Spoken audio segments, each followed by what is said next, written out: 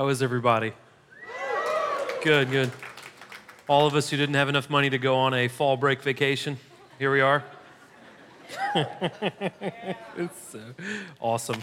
So if you are new to the church, we're in the book of Revelation. We haven't gotten that deep into it, so if you haven't been here, it's still a good time to kind of jump into this. And a fascinating book, a lot to it. We're still kind of in the easy part of it, which is the first 3 chapters, and it starts in chapter 4. It's not that bad either. When we get into chapter 4, it's a beautiful chapter, and it's really, really neat.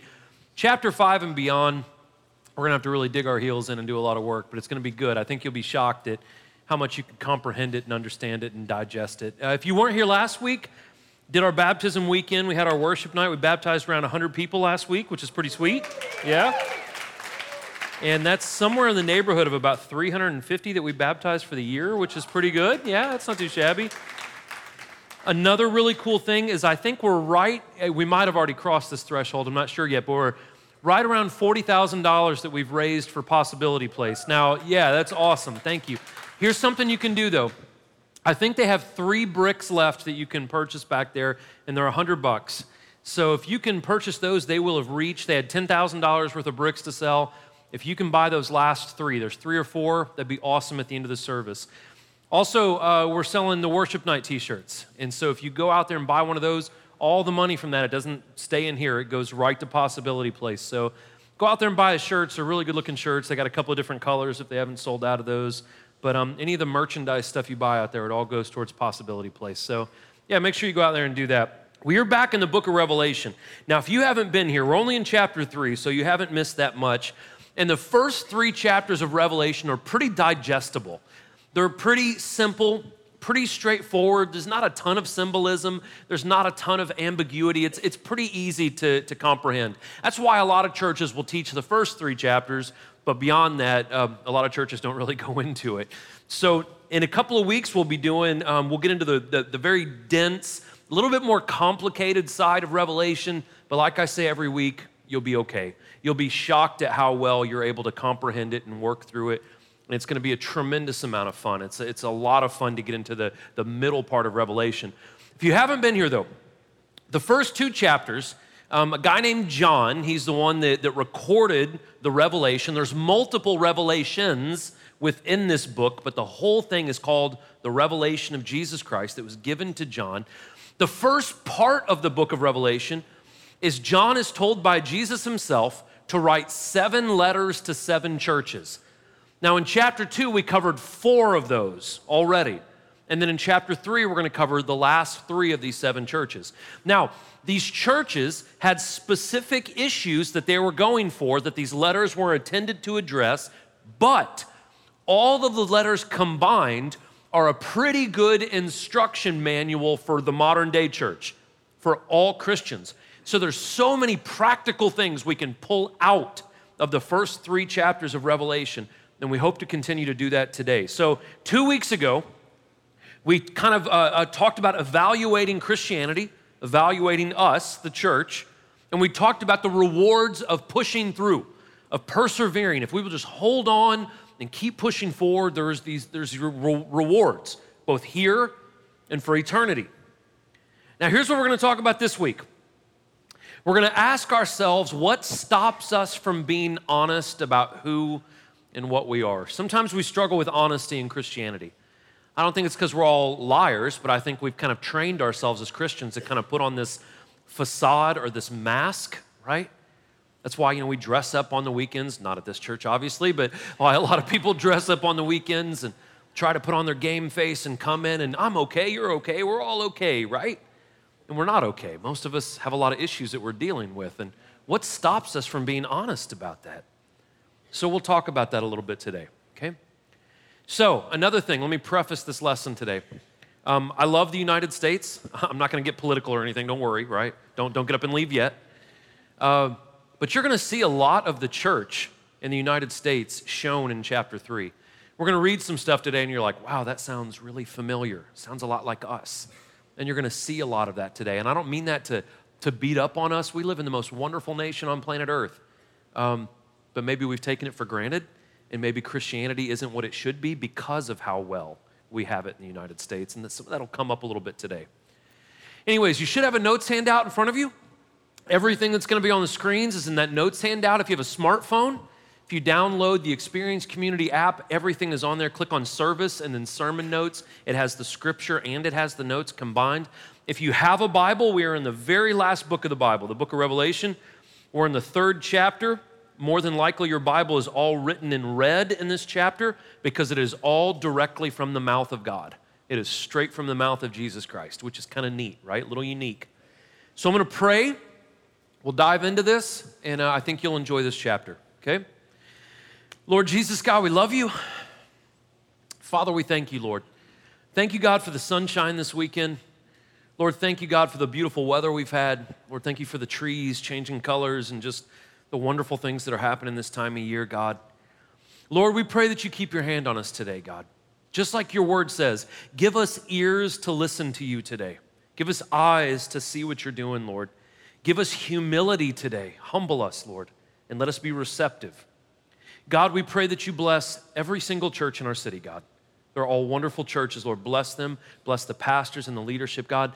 Bless Possibility Place that we're raising money for this weekend. Bless all the nonprofits in our community.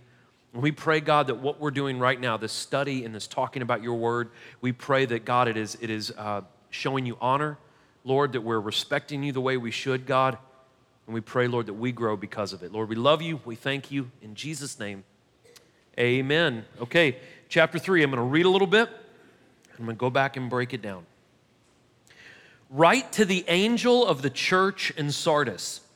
Thus says the one who has 7 spirits of God and the 7 stars. I know your works. You have a reputation for being alive, but you are dead. Be alert and strengthen what remains, which is about to die. For I have not found your works complete before my God. Remember then what you have received and heard. Keep it and repent. If you are not alert, I will come like a thief, and you have no idea at what hour I will come upon you. But you have a few people in Sardis who have not defiled their clothes, and they will walk with me in white because they are worthy. In the same way, the one who conquers will be dressed in white clothes, and I will never erase their name from the book of life, but will acknowledge their name before my Father and before his angels. Let anyone who has ears to listen to what the Spirit says to the churches. Now, we talked about this a couple of weeks ago. There's a little bit of symbolism here, but it was easily clarified. The 7 spirits of God comes from Isaiah chapter 11, which are these 7 attributes of God. We talked about that, right? So a little bit of explanation there. The 7 stars, Jesus clarified that and made it clear in chapter 2, or it might have been chapter 1, I can't remember, but these 7, it was chapter 1, that these 7 stars are the churches that these letters are going out to. Now, something else I want to throw back in here, because we're going to see this number a lot in the book of Revelation, is the number 7. The number 7 is typically symbolic of perfection or completion or balance. It's a balanced number. So when you see the number 7 in Revelation, that's typically what it symbolizes, okay? Now, this church has nothing good said about it. Jesus gets right to the criticism because he doesn't have any compliments for them. And the main accusation against this church in Sardis is that their reputation is faulty. They have tricked everyone. They have led everyone to believe that they are healthy, but they're not healthy. They're actually dead. Basically, it was a church full of nominal Christians. They all called themselves Christians, but they didn't really act like Christians. Again, look at what we've done, especially in the southeastern part of the country with Christianity. We build these huge, beautiful, pretty buildings, and we all dress up, and we have the bumper stickers, and we all eat lunch at Chick-fil-A, and we put on this huge persona, right? That we've got it all together. But when you cut through that, you find out that most of us are not living the way we should. You know what's interesting about the Southeast? There's a website, don't go to this, called Pornhub.com. It's the biggest pornography site in the world. They did a study of what parts of the United States watch the most amount of porn. It's the Southeast. Tennessee is number 4 out of all 50 states. The Bible Belt watches more porn than anyone else in the United States. Fascinating. We have this facade of looking like we're alive and vibrant, but when you cut through the crap, it looks like we're dead. And this is what Jesus is saying. You're Christians just by name only. So God said, wake up, be alert, strengthen what little passion you have left. He says, your works aren't complete yet. I was talking to someone in this church just a couple of weeks ago, right after vision service. And I had complained at vision service that the majority of our volunteers at this church are under the age of 25. And do you know what this person said to me? Well, Corey, a lot of us have already done our time. Oh, really? If you still have breath in your lungs and blood in your veins, God's not done with you yet. Amen. It's the only reason why you're still alive and here is God has something for you to do. This mentality of, well, I've already put my time in. No, that's not it. We keep running until the race is done. And so Jesus said, if you have that mentality, right, that you've already done everything you need to do, you're not done yet. Jesus says, repent for that. Here are the two greatest weapons against the church right now: apathy and entitlement. That we somehow deserve something, we deserve nothing, and we have become extremely apathetic. And Jesus says you need to wake up and realize that there's still a lot of work to be done. There's still a lot of people that don't know God. There's still a lot of people who are starving on the streets. There's still homeless children in your community. There's still women that don't have a home to live in. There's still a lot that needs to take place. We're not done yet. So he says, wake up. Here's the fascinating thing about this church in Sardis is they weren't even under persecution. If you were with us last week or 2 weeks ago, the church in Smyrna, God only had good things to say about, not the one down, I'm not talking about like Life Point or anything. I'm just, not a church down the street in Smyrna, but God had nothing bad to say about the church in Smyrna, and they were heavily persecuted. But the church that had it easy, God had nothing good to say about them. Isn't it fascinating? The United States, Christianity in the United States is dipping at record paces. But in places like China and Russia and North Africa and in other places in Asia where it's illegal and they're persecuted, Christianity is growing at record numbers. So in places where it's being persecuted, the church is healthy. In places like the United States, it's falling apart. And this demands change. God threatens to come like a thief. This isn't referring to him coming back the second time. It's referring to the blessings, that I'm going to take away the blessings that you have if you don't wake up and act spiritually the way you should. So here's the thing that we kind of get from this first church. We need to learn that our faith is not just a weekend thing. It's not just a Sunday morning thing. You coming to church on Sunday mornings does not make you a Christian. It is living like Christ on I-24 during the weekday, right? Oh, the conviction in the room. You can feel it. I lose my spirit when I go down 24 in the middle of the day, right? If I have like a hospital visit in Vanderbilt, I'm like tight, like white knuckling the steering wheel. It's very hard to be a Christian on I-24. It's very hard to be a Christian in the day-to-day grind, but that's what we're called to do. We think worship is just singing along with Kyle and the band. That's not only worship. Worship is your workplace. Worship is how you talk to people. Worship is your ethic when no one's around. Worship is how you live day to day. That's what God wants out of us, not just putting on the facade of church, but living like Christ. We're not to be perfect, but we're always to be on the clock. We cannot clock out of our Christianity. We are always following Jesus, right? That's what we're supposed to do. That's Rocky. I just want you guys to know that. It's not an actual picture of the Church of Philadelphia. Write to the angel of the Church of Philadelphia. Thus says the Holy One, the true one, the one who has the key of David, who opens and no one will close, and who closes and no one opens. I know your works. Look, I have placed before you an open door that no one can close, because you have but little power. Yet you have kept my word, and you have not denied my name. Note this. I will make those from the synagogue of Satan who claim to be Jews and are not, but are lying. I will make them come and bow down at your feet, and they will know that I have loved you. Because you have kept my command to endure, I will also keep you from the hour of testing that is going to come on the whole world to test those who live on the earth. I am coming soon. Hold on to what you have so that no one takes your crown. The one who conquers, I will make a pillar in the temple of my God, and he will never go out again. I will write on him the name of my God and the name of the city of my God, the New Jerusalem, which comes down from heaven from my God, and my new name. Let anyone who has ears to listen to what the Spirit says to the churches. So this reference to God being the one who has the key of David, this is actually back in the book of Isaiah as well, chapter 22, verse 22. It relates to Jesus telling the church at Philadelphia that God is the God that opens and shuts doors. Now, if you've been a Christian for any length of time, you've heard this verbiage, right? God just opened the doors that need to be opened, shut the doors that need to be closed. We use that verbiage a lot, and a lot of us don't really know where that comes from. It comes from Revelation 3 and from Isaiah 22. Now, the church in Philadelphia was a small church. They weren't a big church. They weren't a mega church.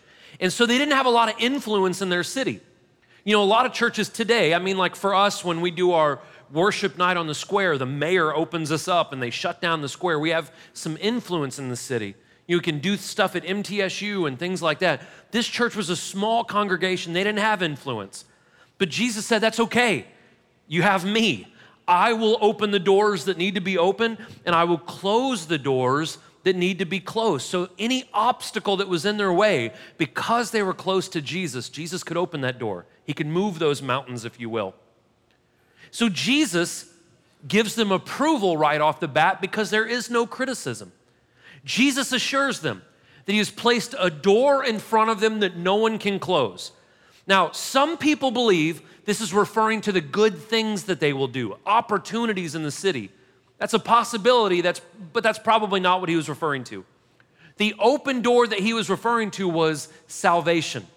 No matter how much this church was persecuted or people treated them poorly or whatever came against them, no one could take their salvation. No one could shut that door. Now, it's odd. The church we just covered had no compliment, yet they had it easy. This church was heavily persecuted, and there's no criticism against them. The criticism the persecution against Philadelphia was from the synagogue of Satan. Now, again, I said this a couple of weeks ago. This is not a satanic church. This was the Jewish synagogue, and they were Jews by blood, but they weren't acting like Jews. Jesus was saying, you think you're Jews, but you're not acting like my people. In fact, you're persecuting my people. So Jesus calls them the synagogue of Satan. And again, similar to the church of Smyrna, the church of Philadelphia has nothing bad to be said about them, yet they suffer heavy persecution. Here's something we learn from this. That clown at 2 o'clock in the mornings that says, put your hand on the screen and send me 1995, right? Those guys. Those prosperity preachers who tell you if you just love Jesus, you're always going to be great, like happy and wealthy and healthy and all that stuff if you just love Jesus, that is not biblical. That is not real. Now, I don't mean to sound like a downer. If someone says that loving Jesus lets you escape persecution, A, that's not biblical, and then B, I would say loving Jesus will bring you into persecution. When Jesus said you'll be hated for my name's sake, that means that there will come a time, guys, where people will vehemently hate you because you call yourself a Christian. And so we see the two churches that received extreme approval were both heavily persecuted. So just because we have an allegiance to Jesus does not escape us from hard times. In fact, I would say it leads us into hard times. So because of this church's endurance, Jesus promises them three things. He said, I'm going to open a door that no one can close, no one can shut. He says, your enemies are going to bow down at your feet, and you will escape the hour of testing. Now, we already established the door represents salvation. The people bowing down at your feet probably refers to Philippians chapter 2 when it says that every knee will bow in front of God. And if we're on the side of God, we will see people bowing down in front of us, that every knee will bow. Now, the third part of this hour of testing, this is where we get kind of our first foreshadowing of the main chunk of Revelation. This hour of testing is referring to the Great Tribulation. The Great Tribulation is started by Jesus. It is initiated by God. And Jesus promises the church of Philadelphia that they will not suffer during this time. Now, this is where people start to disagree in the book of Revelation. Some people will read this and they'll say, well, look, Corey, God said he's going to spare the Christians from this time of persecution. That means we're going to be raptured out, that we're going to be zapped out of here and nothing bad is going to happen to us.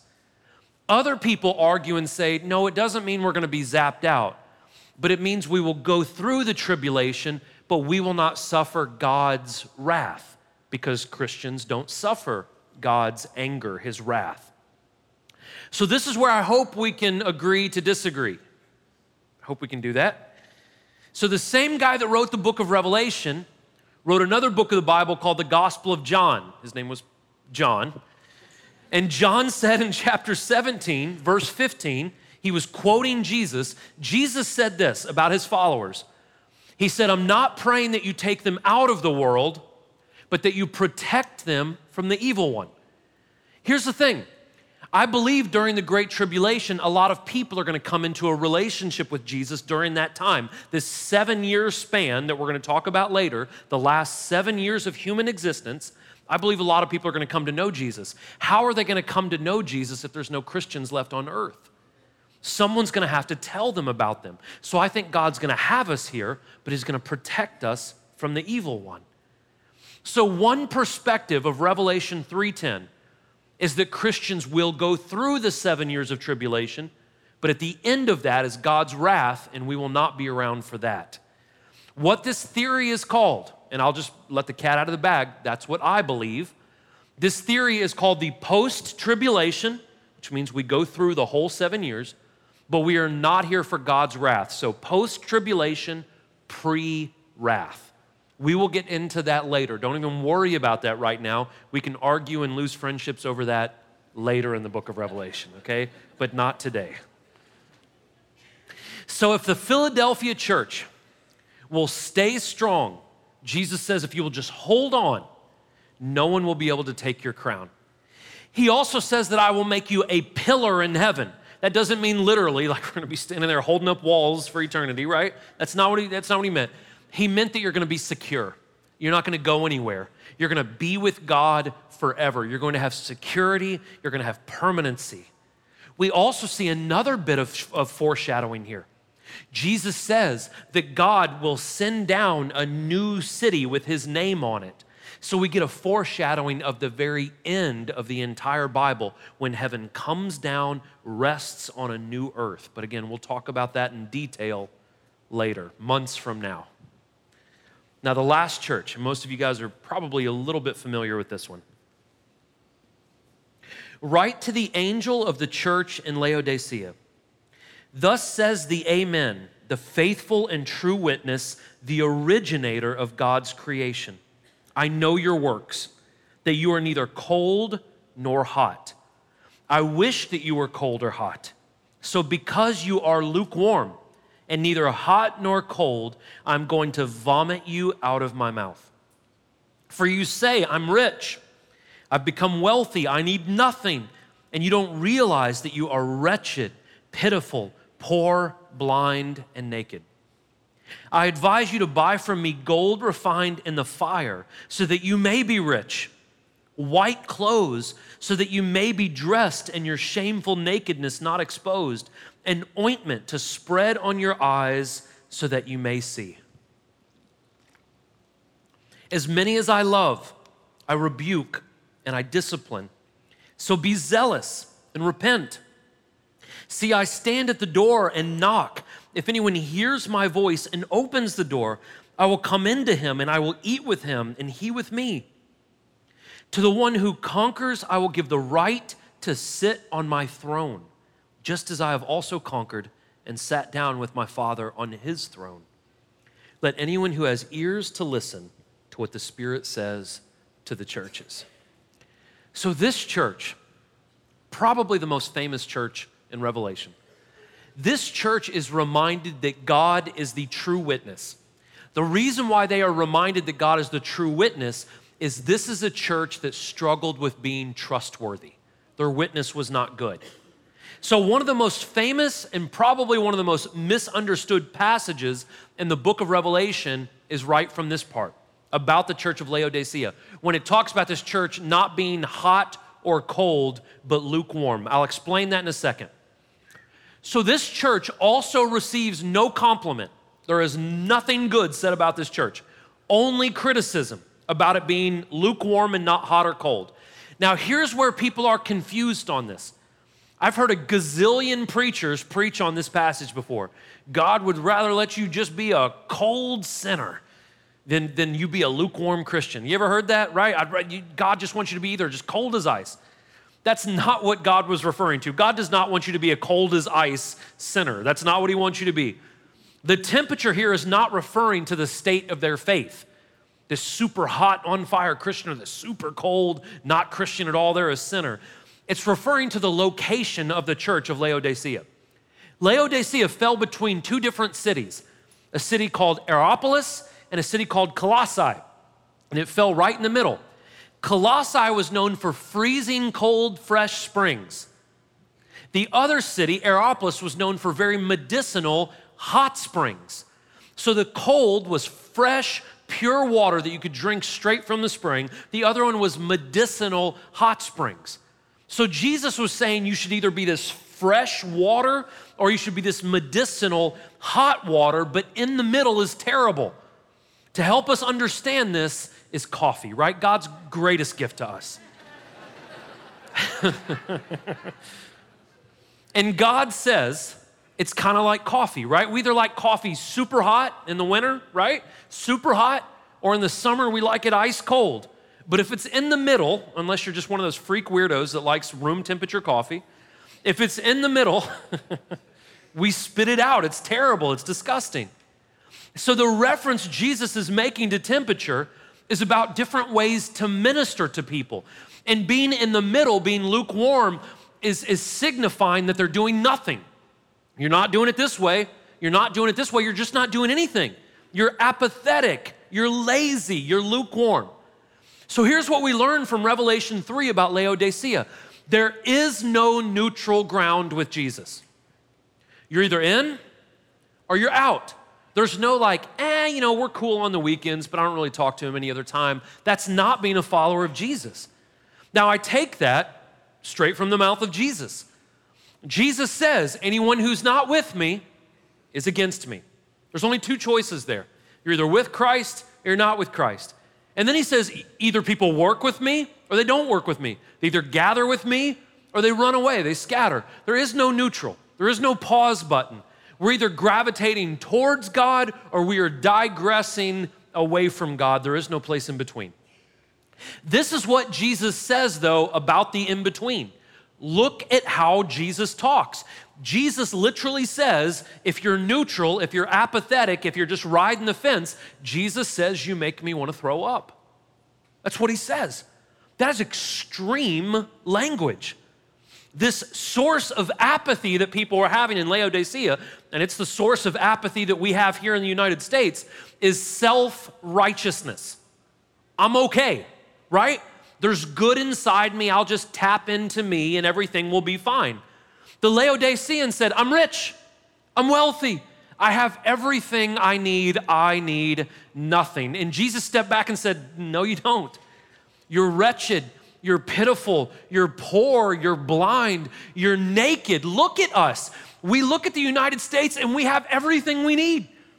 So we have created this lie. I'm jumping ahead of myself. But we have been sold this lie in the United States to just follow our hearts, right? If anyone tells you to follow your heart, they're an idiot. Walk away from them because they have no wisdom. If you follow your heart, you're going to get into an extramarital affair. If you follow your heart, you're going to get in so much debt, you will never get out of it. If you follow your heart, you're going to kill yourself. You're going to do something insane. Jeremiah 17:9 says, don't follow your heart. It's the most deceptive part about you. It will lie to you. You will be deceived if you follow your emotions all the time in your heart. Follow the Holy Spirit that should be residing in your heart. That's where wisdom comes from, is following God. And so the point when they're saying, I'm rich, that's not a money thing. Oh, those rich people, right? That's not what that's talking to. It's a self-sufficiency thing. It's a humility thing. These people were not humble. All of us can fall into this self-righteous mentality. I'll just dig deep inside. If you dig deep inside, you're gonna find some bad stuff in there.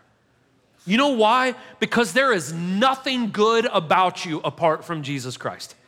And we need to be humble enough to say, man, if you get into the depths of Corey Trimble, you don't want to see those corners. There's ugliness in there unless I let the Holy Spirit come into my heart and shine a light on that. I don't trust Corey. I trust the Holy Spirit inside of Corey. That's what I trust. Don't trust your heart.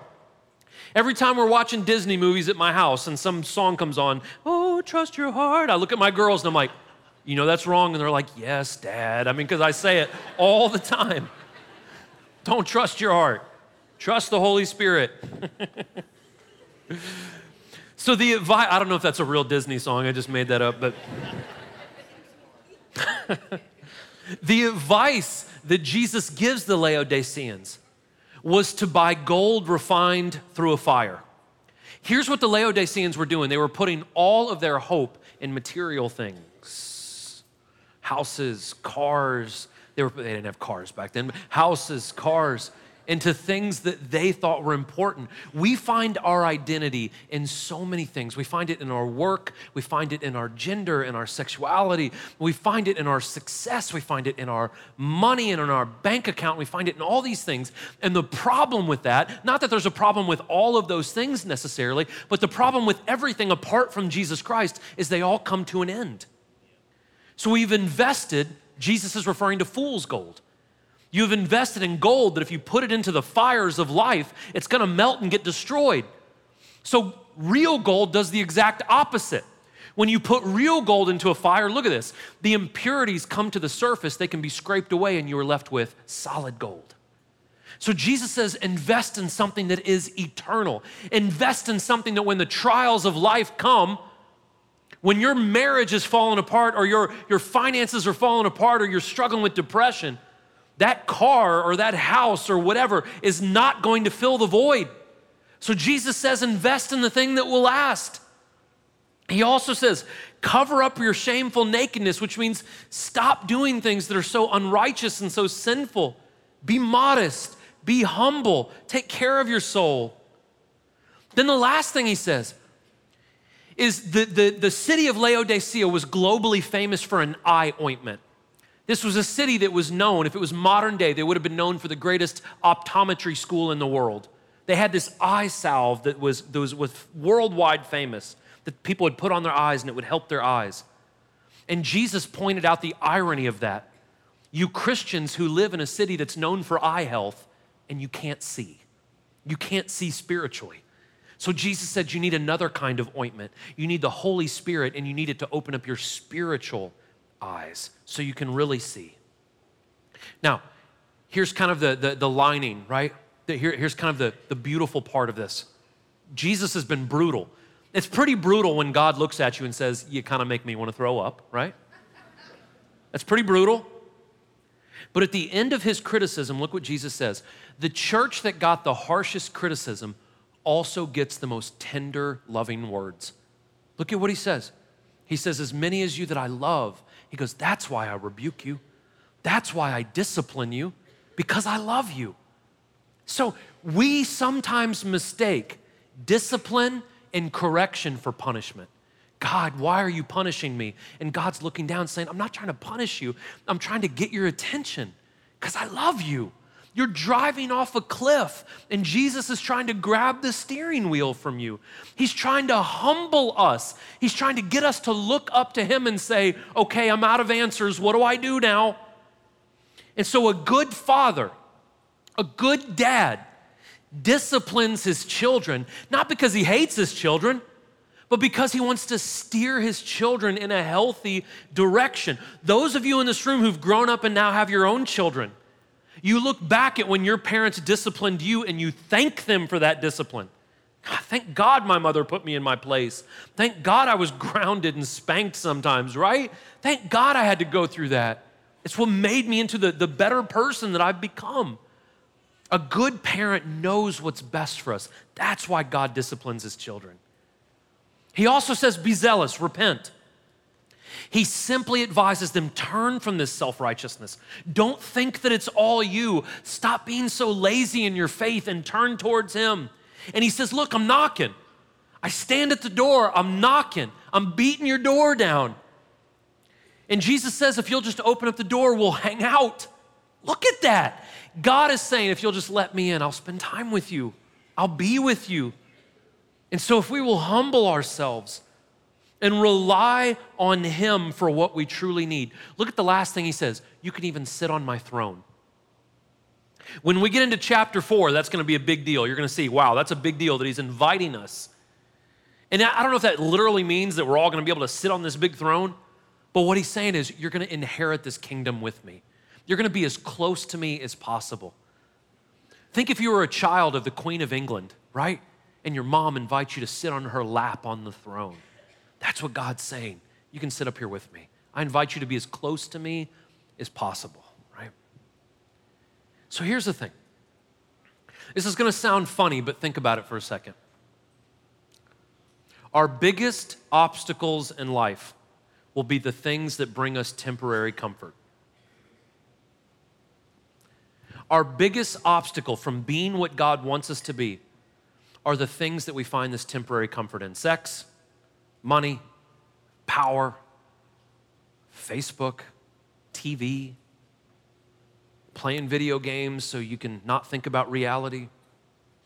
All these things that bring us this temporary comfort are going to be the things that keep us from being who we truly want to be. I'm not saying there's anything wrong with some of those things, but we have found those things to be our source of strength, and they're fleeting. They just go away.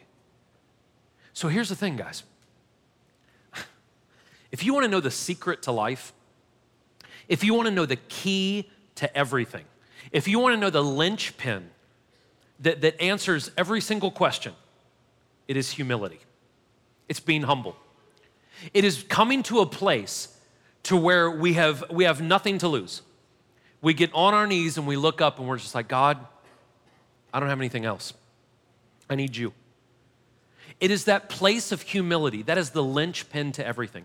If your life is falling apart right now, if you've made all the mistakes in the world, if you have struggled, if you just can't figure out how to get from point A to point B, humility is the answer. What I mean by that is you have to get to a point to where you know that you just can't fix it. And you have to hit your knees. You may have to lay face down on the carpet and say, God, I am absolutely, desperately needing you right now. And if we will find a place of humility, God will give us the answers and he will take us where we need to go. However it shakes down, it will work out to your benefit in God's glory if we will just be humble. Humility, or a lack thereof, is the one thing that keeps God from working in our life. It's pride and arrogance. As God bangs on our door, it is pride and arrogance that keeps us from opening it up. Humility is the linchpin. If you get nothing else from today, I hope you understand that humility is the linchpin. Here's where the rubber meets the road, though, guys. Let me ask you this. Are we honest people? Is what you see what you get? Is that how we are? Have Christians become the best mask wearers? Do you know where we get the word hypocrite? From Hippocrates. It was from plays that they would put on masks and pretend to be people that they weren't. Sounds like the church, right? We all show up on the weekends, again, not at this one, but we all show up on the weekends. We're dressed to the nines. We pull up, right, just wash the car, show up to this huge building that's in debt up to its ears. We pull up, we walk in, we smile, you okay? I'm okay, we're all okay. We're all pretty, we're all clean, we live in the freest country in the world. And then we go right back out to the parking lot, argue with our wife on our way home to where we ignore our kids because the football game's on. We go back to work and act like jerks to everybody. We're unethical. We put on the mask and we're not honest about it. We struggle with depression. We struggle with sexual addiction. We struggle with pornography. It's statistically shown. We have all these things. Why in the heck can we not just be honest about it? Last December, I got up on this stage right here, and I told this church, because you guys come in my office and tell me all kinds of bad stuff, so I just felt like I owed it to you. I got up here, and I said, I don't want to be a pastor anymore. I don't really like you guys anymore. I don't like what I do. I'm struggling. I'm worn out. I'm tired. And I didn't say that for empathy or for you guys to like send me emails. I appreciate that. But I just wanted to be honest with you. I want you to know that I'm a human like you and that I have struggles just like you. This last Thursday, I told a bunch of college students about all the sexual struggles I'd had in the past and all the awful things I had done wrong because I want you. You're my brother. You're my sister. The Bible says to confess our faults. Here we are. Let's just be honest. God knows anyways. Do you know what the first email I got after the weekend where I was just honest with you guys in December? You know the first email I got? There was a lady who had visited our church. She was church stopping, right? We treat church like we treat fine wine. No, I don't know if I want this one, right? It's not cold enough. It's not hot enough. This woman sends me an email. You must be a terrible pastor that you would get up in front of your congregation and instead of lifting them up, share your problems with them, burden them further with how you feel. And I just replied, I was nice, because I'm a nice guy. I said, ma'am, this probably isn't the best church for you because we're just very honest here. And then she sent an immediate response. How dare you tell me it's not the right church? And I just said, I dare because I started the church. And needless to say, we have not crossed paths. But what I wanted to say was, would you rather go to a church where a guy puts on a $3,000 suit but he's cheating on his wife?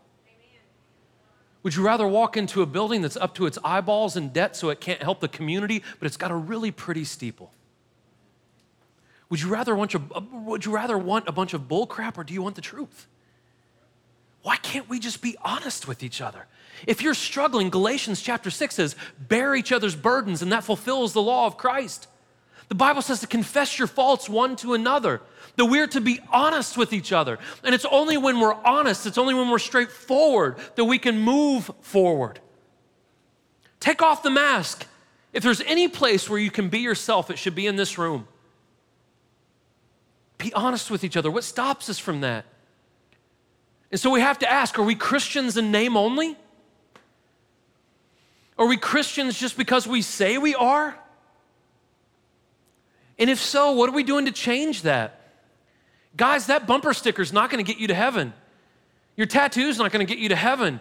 Your shirt's not going to get you to heaven. Just walking around telling everyone that you're a Christian is not going to get you to heaven. 68% of the United States says that they're a Christian, yet $13 billion a year is spent in the porn industry from Christians. Something's wrong. Look, 2 of the 3 churches that we talked about today, 2 of the 3, all 3 of them claim to be Christians, but 2 of the 3 of them, Jesus didn't have one good word to say about them. How many churches in the United States say, we are a church, we are Christians, and if Jesus were to really open up the hood on us, he'd say, I can't find an engine in there, right?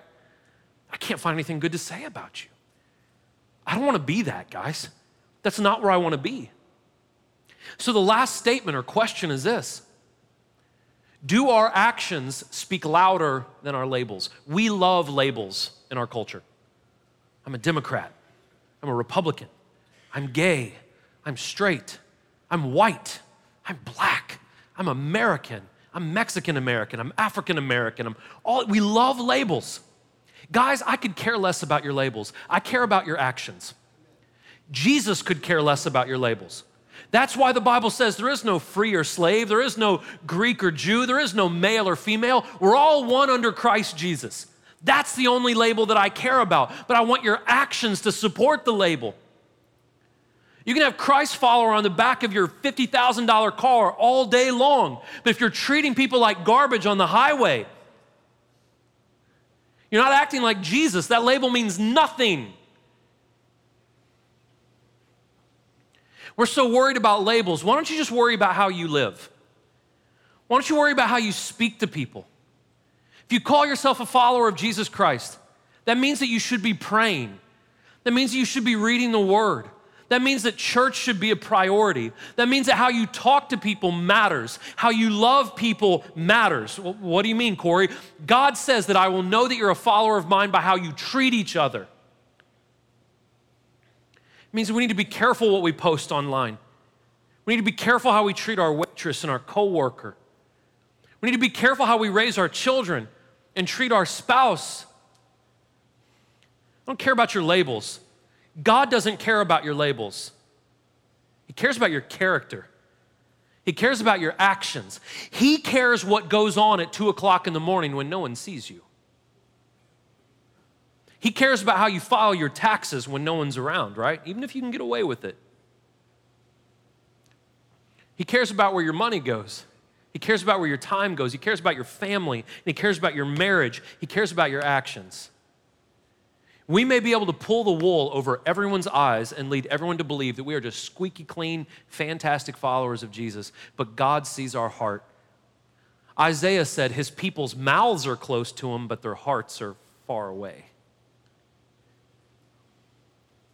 Do our actions speak louder than our labels? Would you bow your heads with me, please?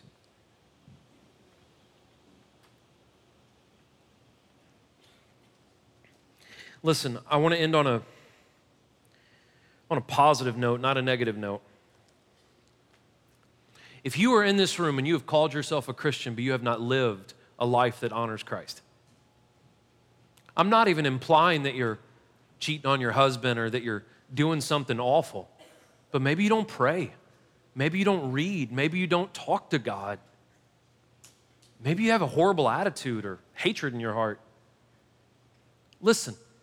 Every single church that we've covered, all 7 churches in the first 3 chapters of Revelation, do you know what God's advice? God didn't cut any of them off. You know what he said to all of them? Just repent. If they're already doing the right thing, he just said, just keep holding on. So here's the beauty if you're in this room today. If you have not been what you're supposed to be, all you have to do is humble yourself. Be humble. And say, God, I need you. God, I have messed up. Please forgive me. And do you know what God does? The Old Testament says that when we repent, he throws our sin into the deep sea. There are parts of the ocean that are so deep that humanity has never been there. And God metaphorically says, that's where I put your sin.